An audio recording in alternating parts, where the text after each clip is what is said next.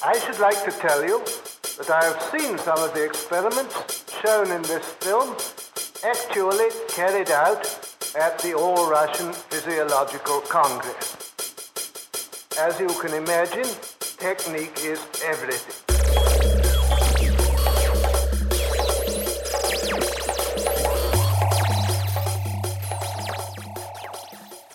This is Liberty and Justice for All with Jack and Paul. On episode 4 of the podcast, we talked to Andrew Cryan.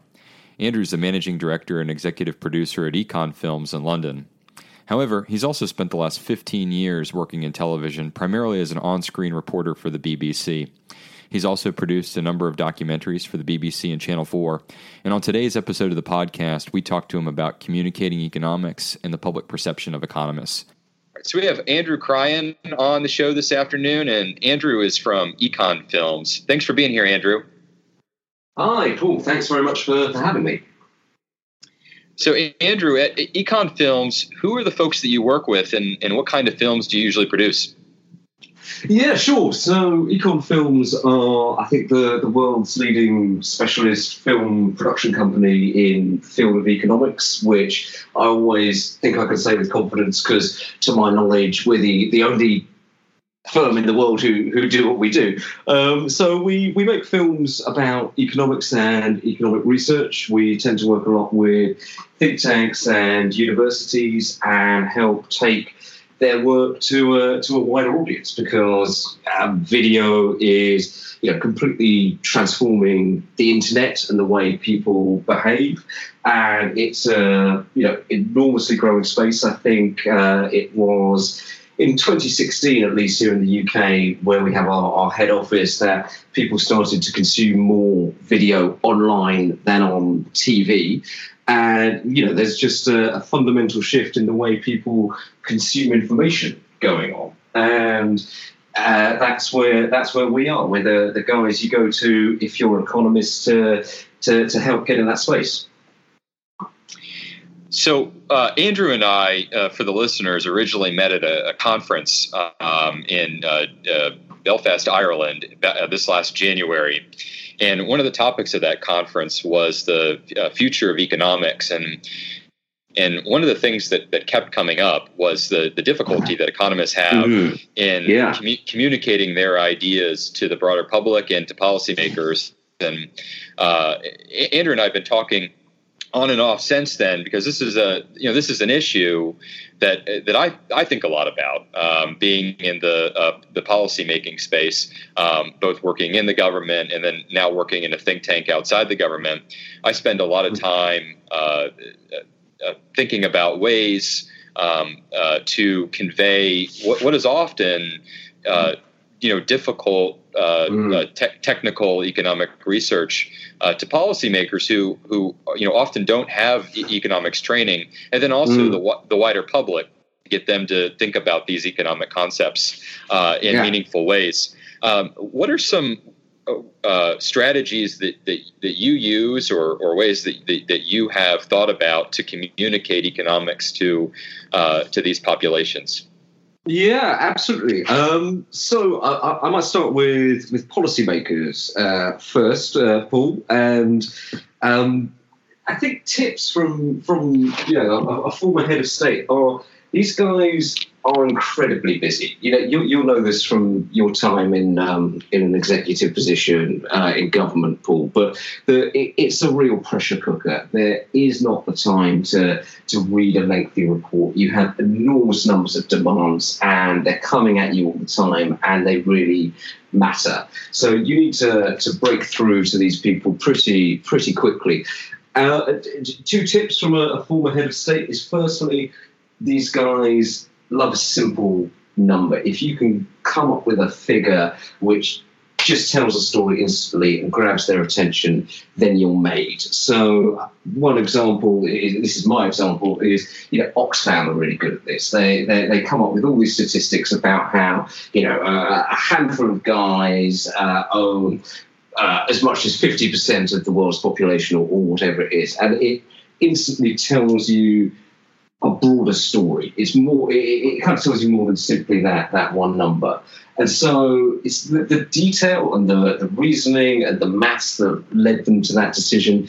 They're not going to get into it, but it's that one catchy number that makes them think, oh my gosh, that's something to really focus on. The other one is these guys can get completely obsessed by indices. So if you've got a list of the best place in the world to do business, or the most educated populations, or the most profitable sovereign wealth fund, or whatever it may be, that puts the person at the desk in a global context, that is something they instantly relate to and they instantly care about. Because if you're running a metro system, say in London, and you see that New York and Moscow are right at the top of the chart and you're down at 30, say, then that's got your attention and you're deeply worried about it. I just came back from Sierra Leone and I was talking to a senior policymaker there who was telling me at length about how they ranked in certain World Bank indices and how important it was for them to climb up those numbers. And so I think, more broadly, I think those are two things to think about if you're, compiling information, presenting information that you want to affect policymakers. I think that matters. I think, you need to be aware of political realities as well, and give policymakers things that they will find useful. You need to find a way, I think, to present things in a way that seem harmonious with their agenda, and also give them an opportunity to look good. If you've performed a study which proves that a certain intervention is really good and really cheap, then you've got their attention. Now, unfortunately, the reality is that lots of things in the world are deeply complicated and there aren't simple answers. And it doesn't always lend itself to snappy, grabby findings in that way. But as much as you're able to take your material into a place which helps policymakers and is just realistic about how busy they are and how little time they actually have to give your research, I think you can, you're more likely to find success. Does that sound right to you? Because you were in the White House, Paul. Does that seem fair? Definitely, yeah. So in policymaking. In policymaking in practice, there's definitely an emphasis on macroeconomic factors over microeconomics. Folks want to know about those aggregates and what's driving the aggregates: unemployment, inflation, growth, consumer confidence. And you're exactly right. I mean, the policymakers themselves usually have very little time and are usually not. It's not that they're not sophisticated at all, but that they just spend a lot of time thinking about a lot of different things. And it's critical to get them that information in an easily digestible way. Yeah. And also in a way in which they can understand almost intuitively. Right. Yeah. And where there's a logical flow. If you're trying to communicate, why the GDP numbers are what they are in any given quarter, having some sort of deterministic explanation helps. I think that also can result in a little bit of implied hubris in the field, right, where economists get to become a little bit too confident almost in their assessments. But yes, I think that the moral of the story is that you're exactly right. The other factor that influences policymakers, and in particular politicians, is the public and how the public views the matter. And so, one of the things that I do in the think tank world, being sort of, one step removed from the immediate policymaking process, is thinking about how I can influence the public perceptions on issues, right? With the hopes that ultimately, that translates into policy change, where the politicians are listening to, the voter base or the general conversations that are going around in the public sphere. And so I spend a lot of time, not just talking to, the people with their hands close to the possible levers, but also the people who are voting for those people. How do you see differences in the style of communicating between the public and then policymakers themselves?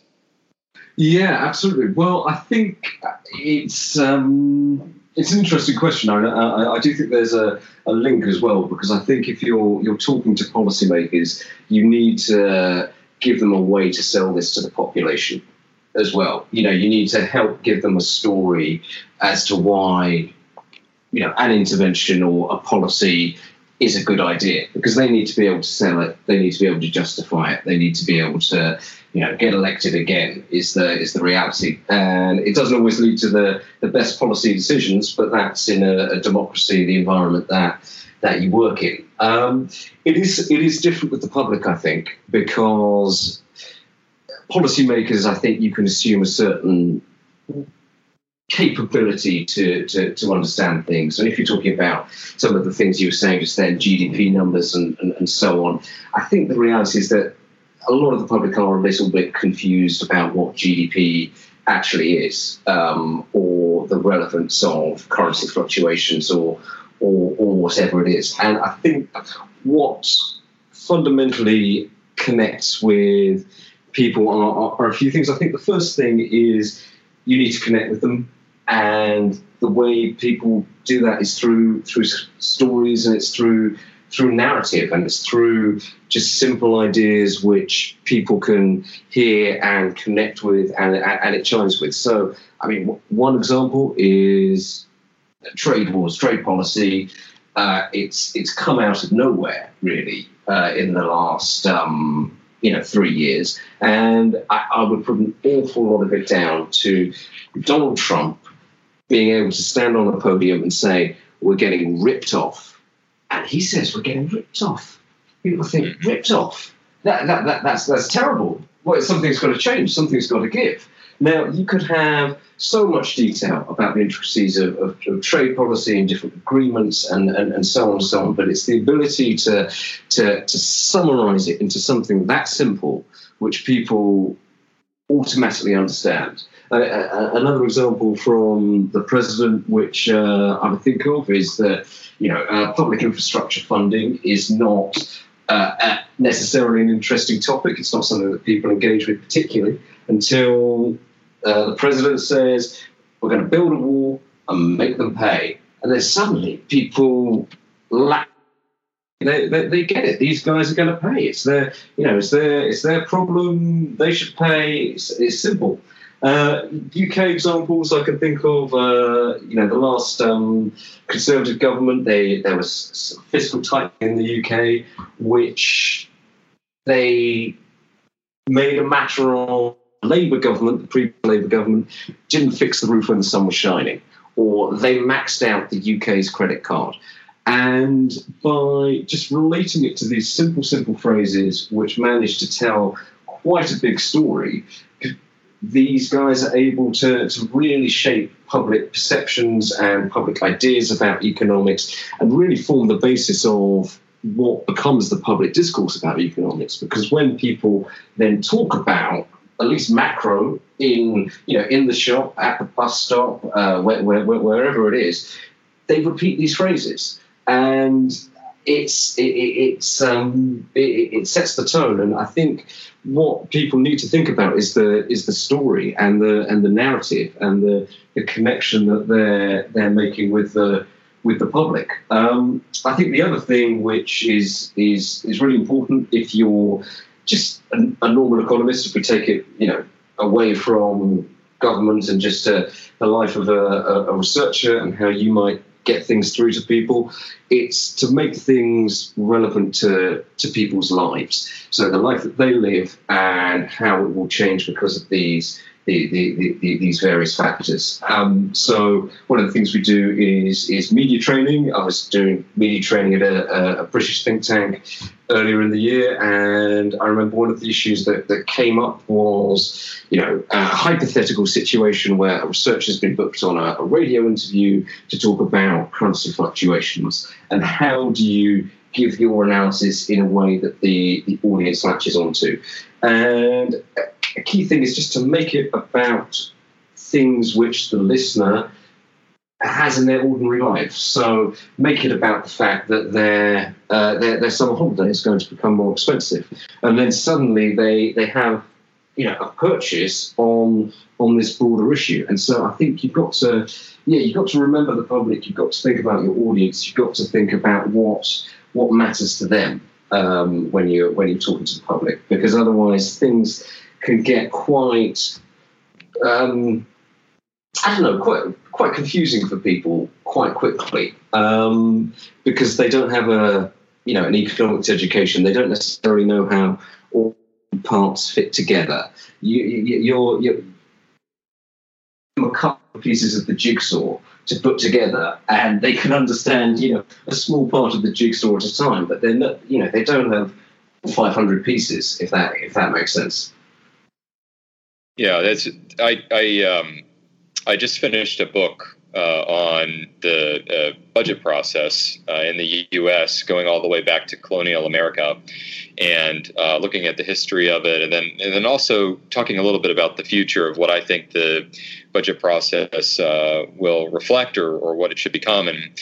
And one of the things that I talk about in there is that when there have been major budgetary changes, they've usually been driven by some sort of symbolic push by a national leader, or in response to some sort of threat. So whether or not it's a recession or a war, or again some sort of larger symbolism. So for instance, Andrew Jackson, who was a president in the 1830s, ran on eliminating the national debt, and he achieved that,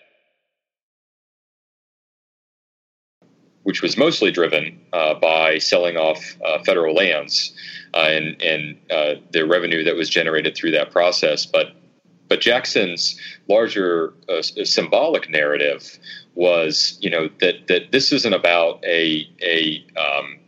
doing something that would be good or even bad for the economy. The economy was almost irrelevant. Rather, eliminating the debt of independence, right? It was proof positive that that America could exist as an independent nation, separate from Europe. Reagan built not the same narrative, but also built a large symbolic narrative in the 1980s around shrinking the size and scope of government. And so again, it wasn't there was economics behind it. Reagan had supply side economists in the White House. He had monetarists in the White House. Those camps didn't always agree with one another, and it showed in a lot of the reports that the administration put out and the Council of Economic Advisors put out. But what tied them all together was Reagan's larger symbolic narrative about, again, sort of, reducing the scope of government. So, that included tax cuts and lower regulation and lower spending. And as long as you were moving in direction of lower in any one of those buckets, well, it was a good thing, right? Yeah. And so it had less to do with economics, and even though the budget deficit has an effect on the economy, and more to do with sort of this larger symbolism. So, in your experience in talking to folks, have you found that there any top performers? Have you found that there are any economists who are particularly good at communicating their ideas? And if so, what kind of strategies do you see them using? Yeah, that's a really good question. So, just to give the listeners a sense of what we do, we spend our life interviewing economists for video. I keep a spreadsheet in the office, and I think we're on something like 350, 400 films for 2019 already, and it's early August. So we do this a lot, and we speak to people all the way from early career researchers all the way up to Nobel Prize winners, and I think one of the things which always strikes me is that it's very rare that a top economist isn't also a very good communicator. Pretty much every Nobel Prize winner is capable of explaining their ideas in a pretty simple and compelling way. You could introduce them to your mother, and your mother might be a top economist. Paul, mine isn't. But yeah, mine is neither. Yeah, yeah, but they would be able to explain their ideas perfectly well. And I think it's sometimes other times we'll speak to researchers who just struggle so much to speak about their work. It's it's quite striking. Some people really struggle just to explain their ideas outside, really extremely technical or jargony language, however you'd want to phrase it. And it's something that really interests me as to why it is all the top men and women are almost universally such good communicators at the same time. And I think I've got all sorts of theories about it. I guess one is that the Nobel Prize winners, they've got these incredible minds, and they've got such grasp of the material that they actually see everything in simple terms. They've got 20/20 vision, and so they don't get caught in the noise. They just know exactly what it is that they want to say and what's relevant in a given situation. Another theory I had is that if you're a Nobel Prize winner, actually pretty much all your conversations about economics, you're talking down to people, Yeah. So it's just whether you're an economics professor or Andrew's mum, it's just a matter of how much you have to simplify your ideas. But also I think realistically as well, I think that communication is so important to these people's success. I'm not sure if you really struggle to string a sentence together, if you struggle to make your ideas sound compelling and relevant and challenging and important, that you'll actually convince your peers, that you'll convince your faculty or funding bodies or journals or policymakers or whoever it is that what you have done matters. If you can't actually communicate it, if you can't sell it yourself, if you can't find that narrative and that story, then it becomes incredibly difficult, because the reality is, the number of people who will read your paper is small. And reputation goes by word of mouth, and it goes by citations and so on and so on.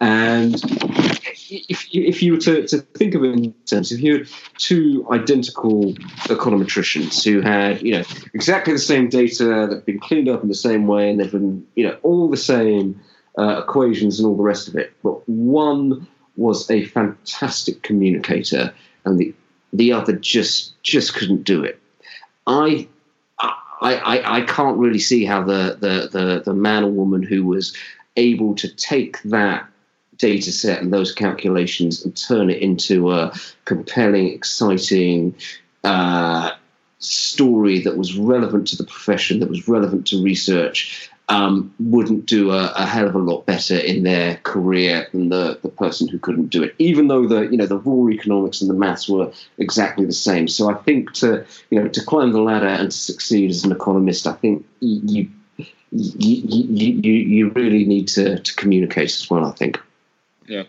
Milton Friedman, I mean, he famously engaged in cocktail parties and college campuses and really anywhere anyone would listen to him, which was an awful lot of places. And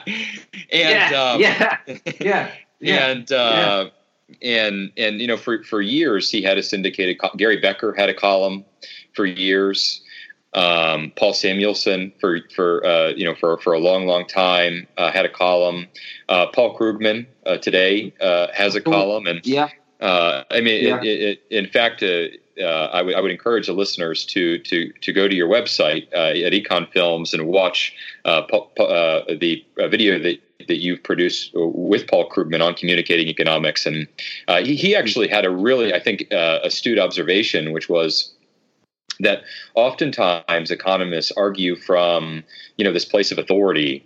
Yes. When in reality, most people don't care about authority, right?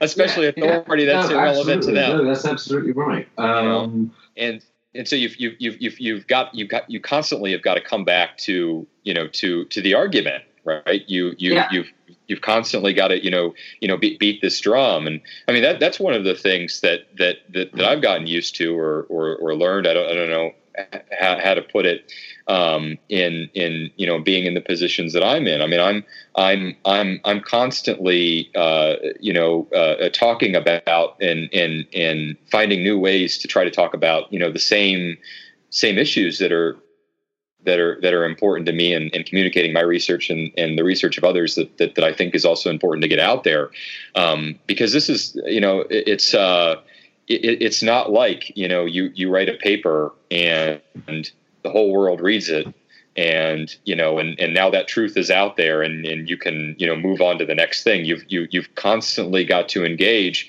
and also know that you might lose that engagement. Yes. Yeah.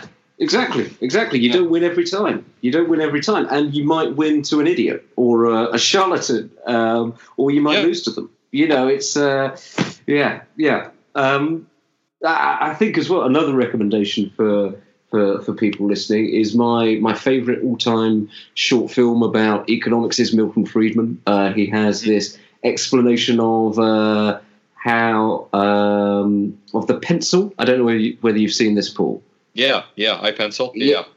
Yeah, exactly. It's the most compelling justification for the free market I think I've ever seen. And for people who haven't seen it, he has a pencil in his hand, and he explains how the only way that this pencil could ever be made is through what he calls the miracle of market capitalism or something along those lines, and how it was made by hundreds of people who had never met, all collaborating in different parts of the world, who have come together because of the price mechanism. So it will have rubber from India and wood from Siberia and lead that came from a mine on another continent. And the only reason these people were able to collaborate free market, and the pencil is the embodiment of the miracle as he sees it. And I think it just takes it back to something that the viewer can understand, because everybody's held a pencil, and you see it in a completely different light as a result of watching the film. I think it's just it's pretty much perfect, I think, as a film. It's just one take as well, where he's looking straight into the camera lens. It's so simple as a piece of filmmaking, and just so fantastically effective.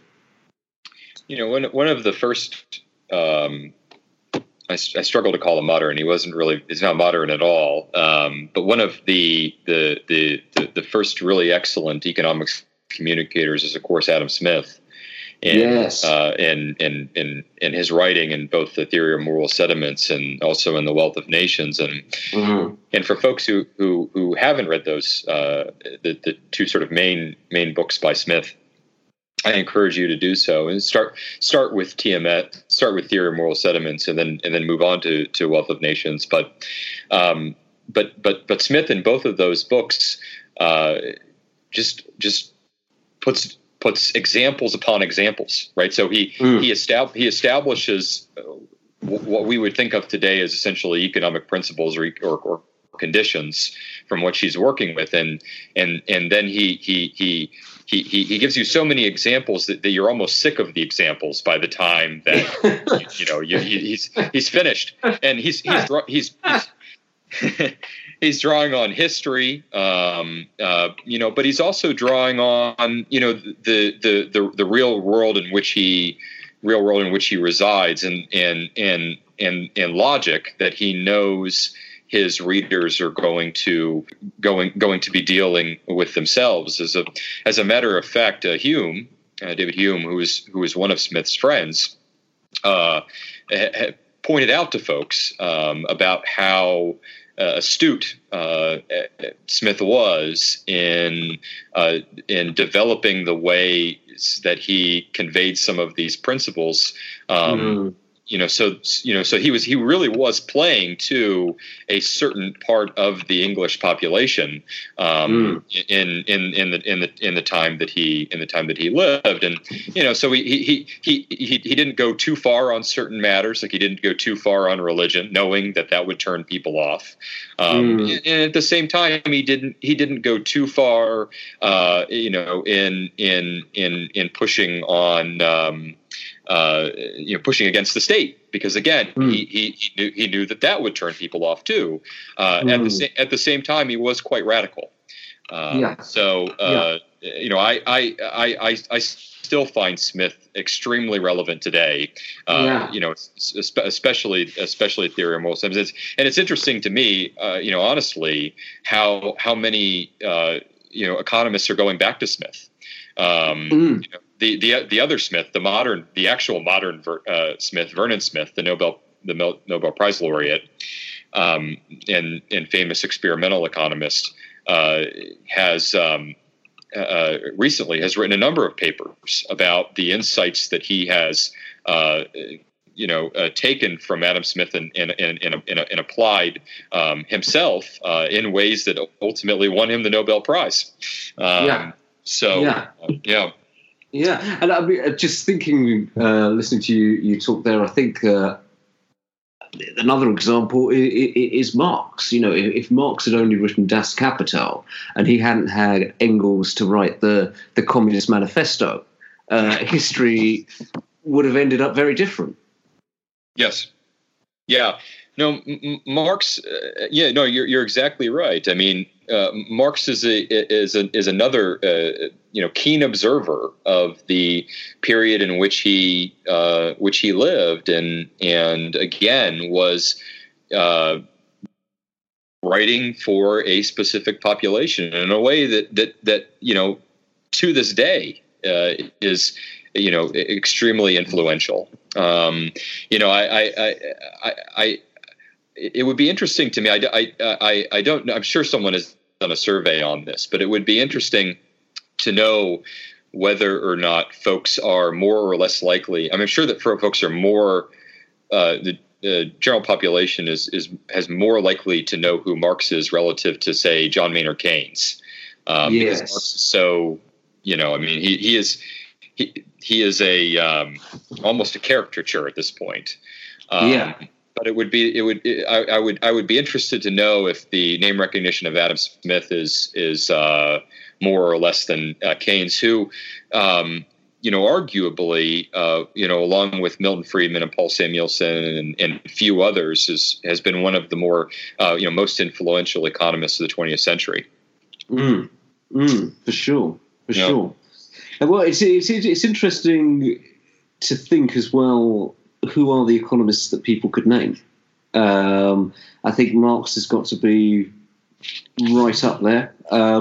But I think if, survey evidence of who the public can name as an economist, they come up with strange examples. I know certainly in the UK, the person who most people name is a guy called Martin Lewis, who is famous as the money-saving expert. So this guy, he's great, but he essentially offers consumer advice to the general population and writes books about it. And if there's something like a scandal about banks having missold insurance claims, he appears on the TV and tells people how they can claim their PPI insurance back and all of this stuff. Now, Martin Lewis provides a really useful public service, and he's a great communicator. I don't know if he's ever studied economics, and I don't think many people working in economics would consider him an economist, but that's the person who most British people will name when they're asked to name an economist, and then they really start to struggle. They can quite often name the chair of the Bank of England, and it really falls off a cliff very quickly. Mm-hmm. Yeah, I suspected that in the U.S., Alan Greenspan, who was the chairman of the Federal Reserve, he's a household name. And at one point, I think that Milton Friedman was also as close to a household name as a famous public intellectual can get. My parents are not economists either, and I know that they at least knew who Milton Friedman was, and knew freedom to choose, and in the UK at one point, and in the US, Hayek was also, I think, close to a household name. I mean, the Road to Serfdom was converted into a Reader's Digest edition, and was highly influential here and in England. Yeah. Well, I think Hayek and Friedman in the Thatcher years were, pretty commonly spoken of because of their importance to, the ideology of the government, and I think Keynes as well, because he was so influential in the post-war period, and he was represented Britain diplomatically and so on. So I think in his day he would have been a household name as well. I'm not sure there's anybody today. I wonder in France whether Thomas Piketty might be getting there. Mm-hmm. It's possible. I'm not sure. I mean, but even Thomas Piketty. I mean, relative to the influence that Keynes had on history. On history. Yeah. I mean, Keynes had a significant amount of influence on economic policy in the United States from the 30s, really even until today, but in a large way through the 70s. One of the full employment budgets of the 1960s and 1970s, the pursuit of low unemployment and stable prices. And the thing that I come back to, though, is that I still don't know whether or not the median voter read Keynes's general theory or anything else that he wrote. Rather, it was influencing intellectuals in the United States, and in particular public intellectuals in the United States, who then took his ideas and executed on them. Whereas with Friedman and with Samuelson in particular, I mean, there was an obvious appeal to the public. I mean, there was as I mentioned earlier, they each had a column. Friedman's column, I believe, was in Newsweek, and that touched millions of people, each month. And there are some pockets within the economics profession where I think that still exists. You have Freakonomics, the guys out at the University of Chicago, and again, I mean, Thomas Piketty and a couple of other pockets, but it's usually very narrowly focused, and within regards to the Freakonomics crew, it's usually within regards to using interesting economic concepts and interesting statistical techniques to branch out beyond the economy, to look at crime or other things. But Milton and Samuelson, I mean, they were talking about sort of these core economic concepts, and again, you sort of just don't see that today. One of the other topics that came up at the conference that we were both at in January, and Wendy Carlin at UCL actually was talking a little bit about her research within this regard, and that is at her level, what undergrads who are first encountering economics think of when they're economics, right? And she's found that many of them come back to almost household finance, right? Yes. So why do you study economics? Well, I study economics so I can go learn how to be rich, as if that's what economics is, or that's what economists are doing. And you mentioned some survey data earlier on, and for the listeners, we've been talking off air about this survey. Is it a new survey? I'll let you introduce it. So it's sure. by it's the ING Economics Network Survey of the Public Understanding of Economics, and we can put up a link to that on the website. But it has a lot of really interesting information in there about how the public thinks about economics, what the public thinks economists do, and in particular, one bit of information really stood out to me, and that is that in that 20% of the folks who they surveyed think that the job of economists is to set interest rates, which really bothers me at a very deep level.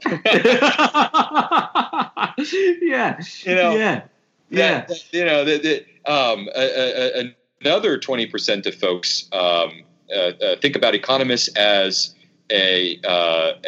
those who help people earn money or earn money themselves. Well, I would hope that economists earn money. No, but again, I mean, it comes to this, what is the purpose of economics? And one of the things that I talked about at that conference was, that as a profession, one of the things that we should be talking to the public about and talking to students about in university settings or in lower school settings is that economics, more than anything, is a way of approaching problems. It's a way of thinking through things. There is a rigorous statistical side to economics as well, or at least some of the field. And then there are also really important concepts within economics, like opportunity costs, that that I actually spend a tremendous amount of time, talking to policymakers about, because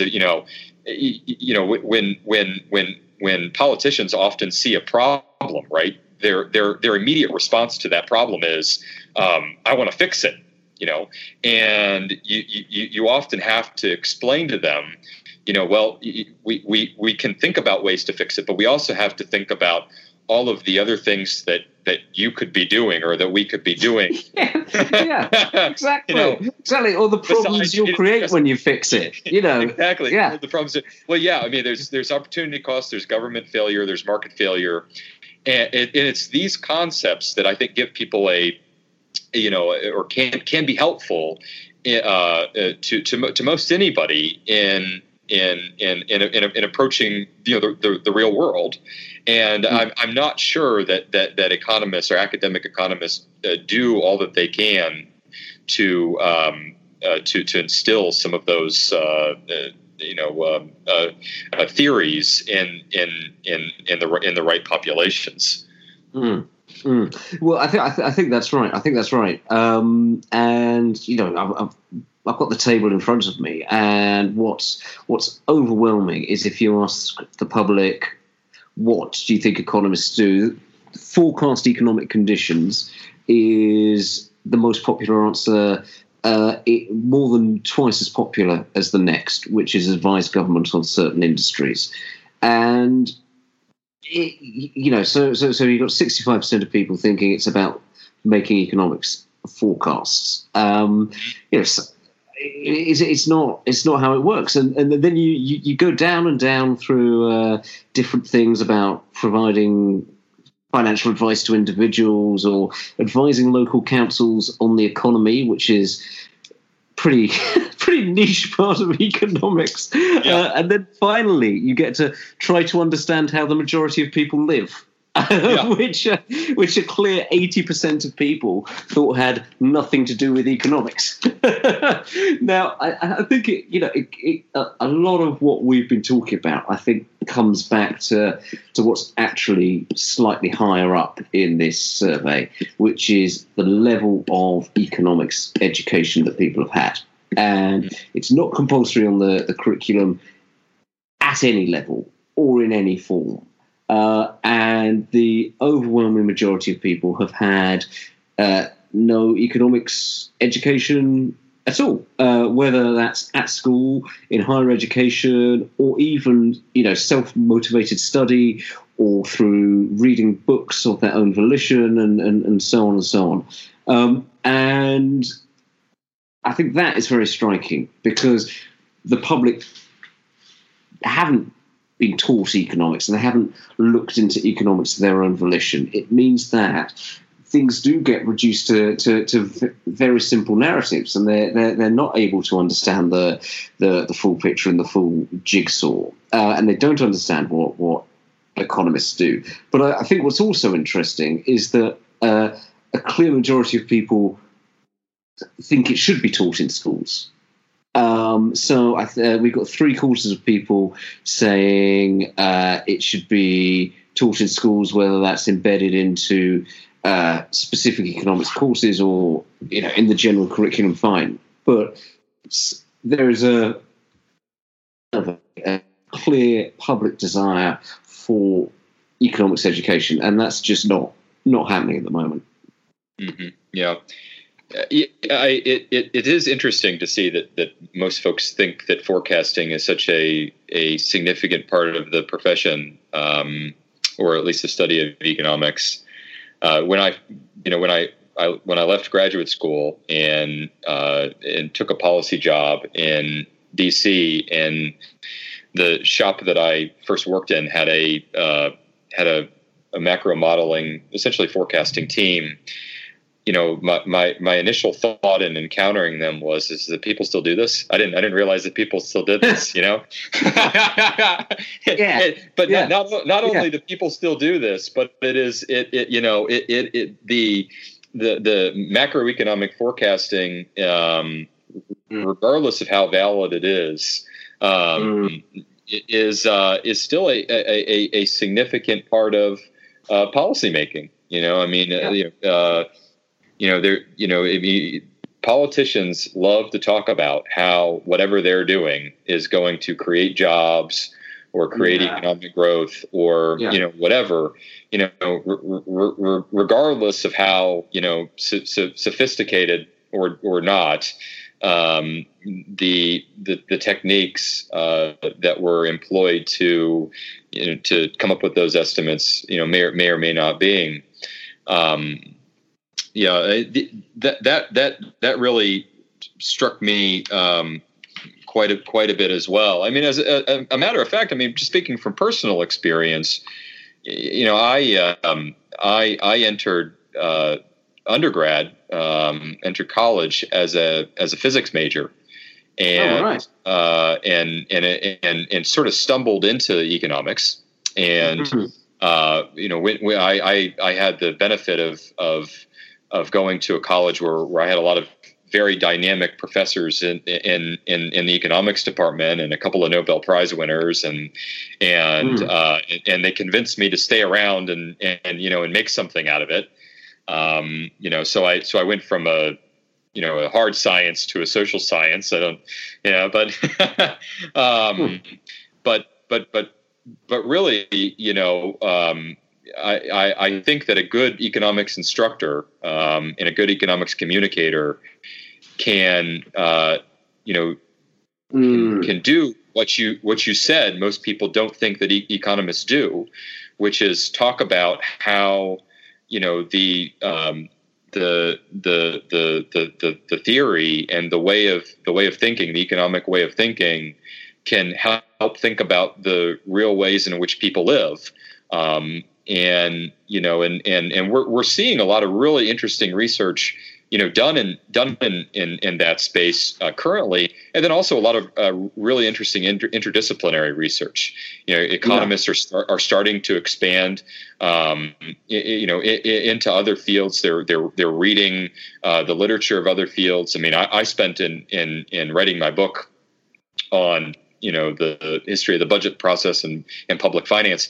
I spent a lot of time looking at not just economics literature, but also the literature in history. And I know that a lot of historians will love that I'm dabbling in history. There's a sort of a love-hate relationship between economic historians and historians. And also in political science. There's a lot of good work that's done in all of these places that economists can learn from, and there's good work being done now in economics that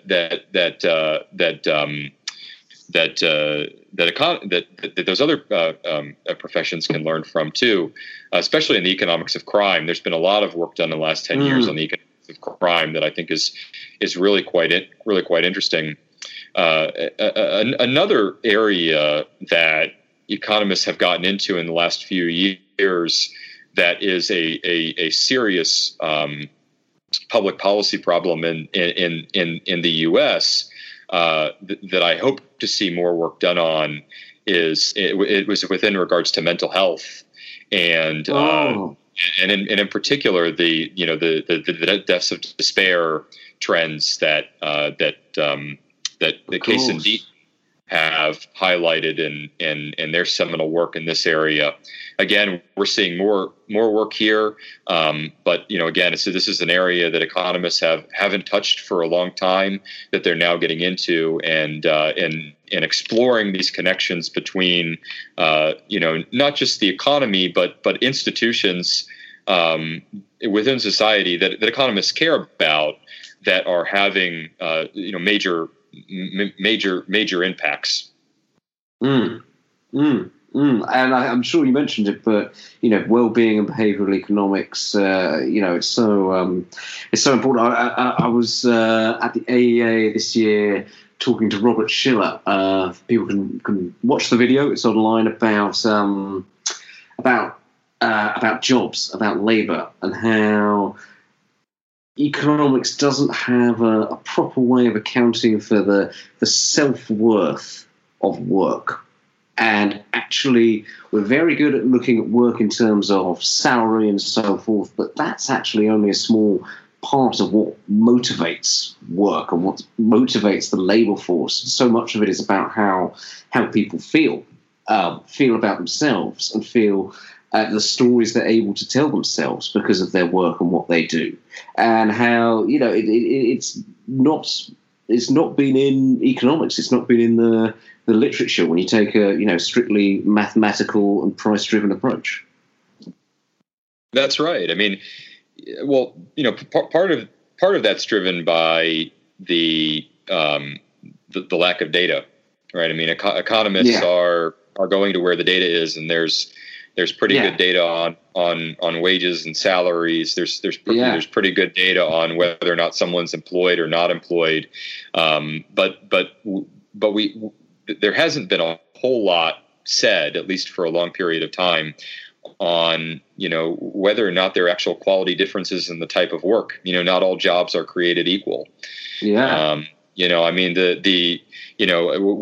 whether or not that's across time or space. I mean, one of the things that I like to talk about in future of work conversations is, that if I tried to explain to, my great grandfather or great great grandfather, who were both farmers in Virginia, what I do for a living, they would not consider this work and probably wouldn't know what I'm talking about. I sit in an air-conditioned, office and think about economic policy all day, and that in one capacity is indicative of the massive amount of economic growth, and as Ginger McCloskey would say, the great enrichment that we've experienced over the last 150 years. But it's not the Jeffersonian ideal of your grandparents, on the farm in Virginia. I am no longer a yeoman farmer, nor do I want to be a yeoman farmer. Well, exactly. You're forecasting economic conditions, right? That's exactly right. Just one final comment on that, Paul, which I was really keen to say, because I think there's a disconnect between the public and the profession in terms of forecasts, because people who work in economics, they know it's just a forecast, and that comes with all the caveats. Yet by the time it filters through to the general public, it's become, this institution says, the economy will grow by 3.4%, but it doesn't have the caveats or the assumed knowledge that comes with it. And the public hear that and they think, that's not true. Why are you saying that? It's obviously not going to be 3.4%. You're guessing. And the economists know they're guessing, and the public know that they're guessing. It's a best guess. It's an educated guess. But there's a disconnect there, because the public then distrusts the profession on the basis of the fact they constantly see these forecasts which turn out not to be true. In fact, there's so many forecasts and so many are contradictory. They couldn't all be right. And there's a really famous quote, at least here in the UK, from Michael Gove, who is a politician with Boris Johnson. He was the other figurehead of the Leave campaign in the Brexit vote. He's now the Deputy Prime Minister. And there was a really famous television interview where it was put to him that the overwhelming weight of economic evidence was that Brexit would be bad for the economy, and they rattled out, the IFS and the OECD and who knows what else. And what Gove said is, I think the people in this country have had enough of experts with organisations from organisations with acronyms saying that they know what is best and getting it constantly wrong. And it's become a sort of totemic quote. It's summarised as we've had enough of experts, and it's sort of quoted and used as evidence of the fact that Brexiteers are all post-truth, and they don't care for the facts or empiricism or anything else. And there's truth in that argument that he dismissed what is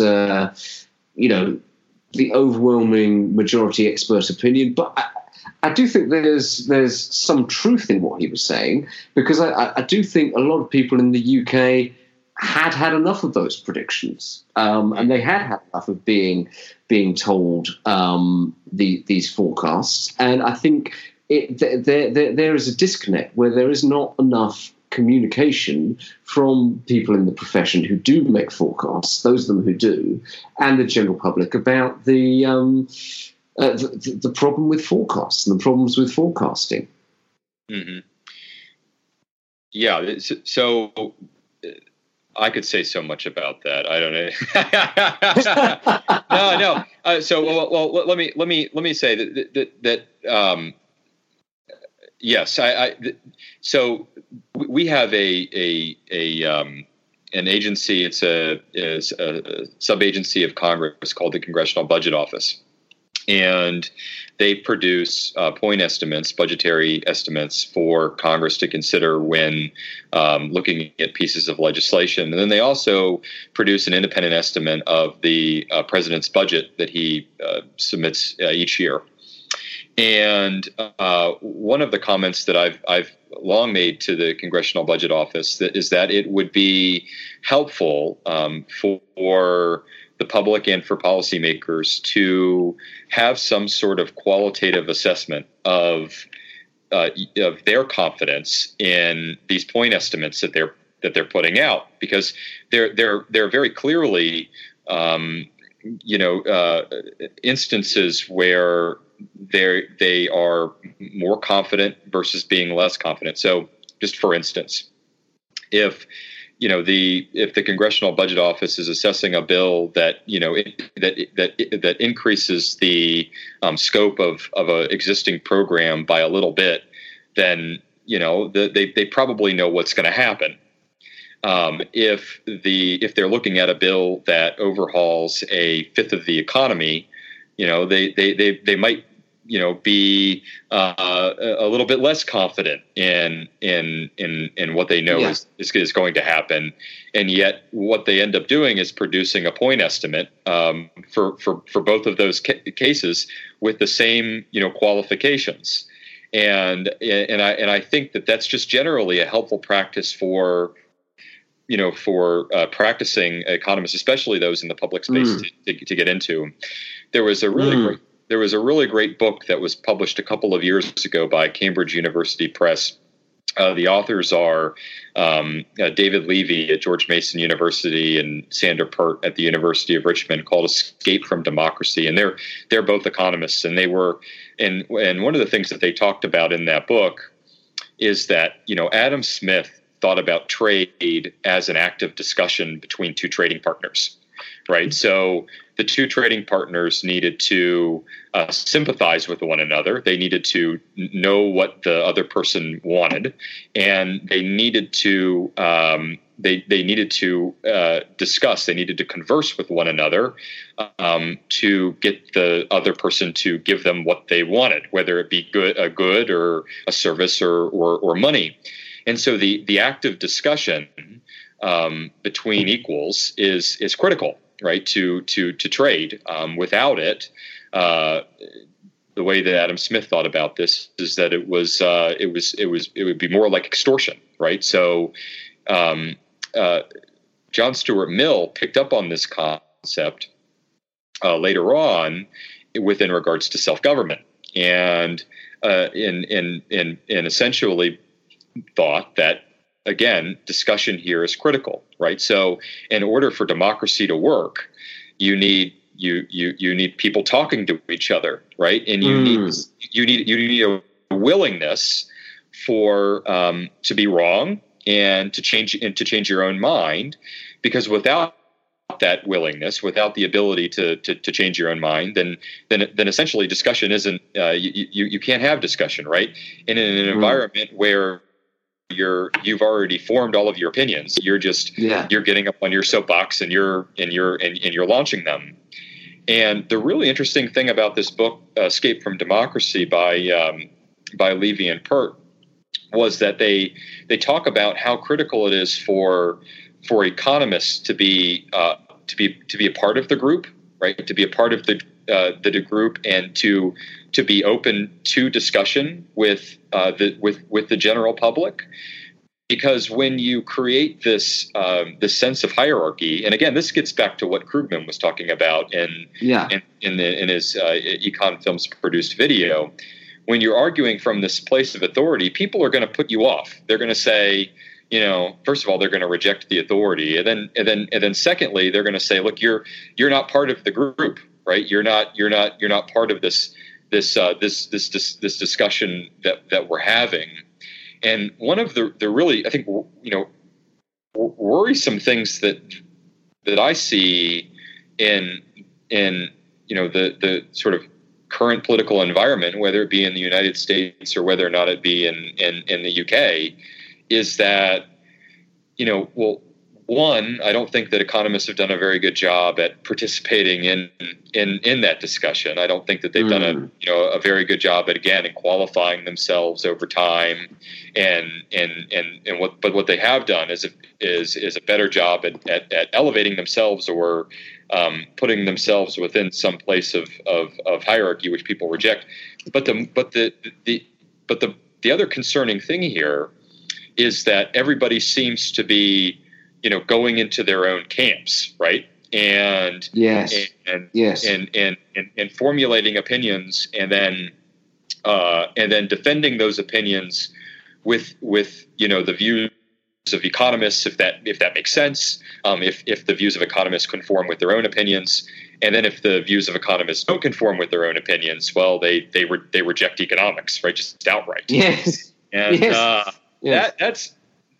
I don't know whether or not that's new, whether or not this is a new phenomenon, but it does cause me to be very concerned, right, with the current environment. And as a profession, and I wrote a piece on this actually when I was still in the White House that was published in the Washington Times.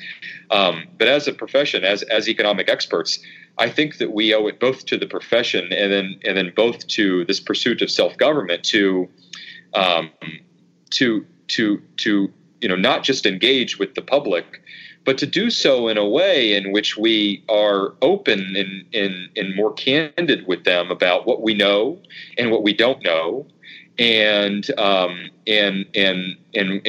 what we think we might never know.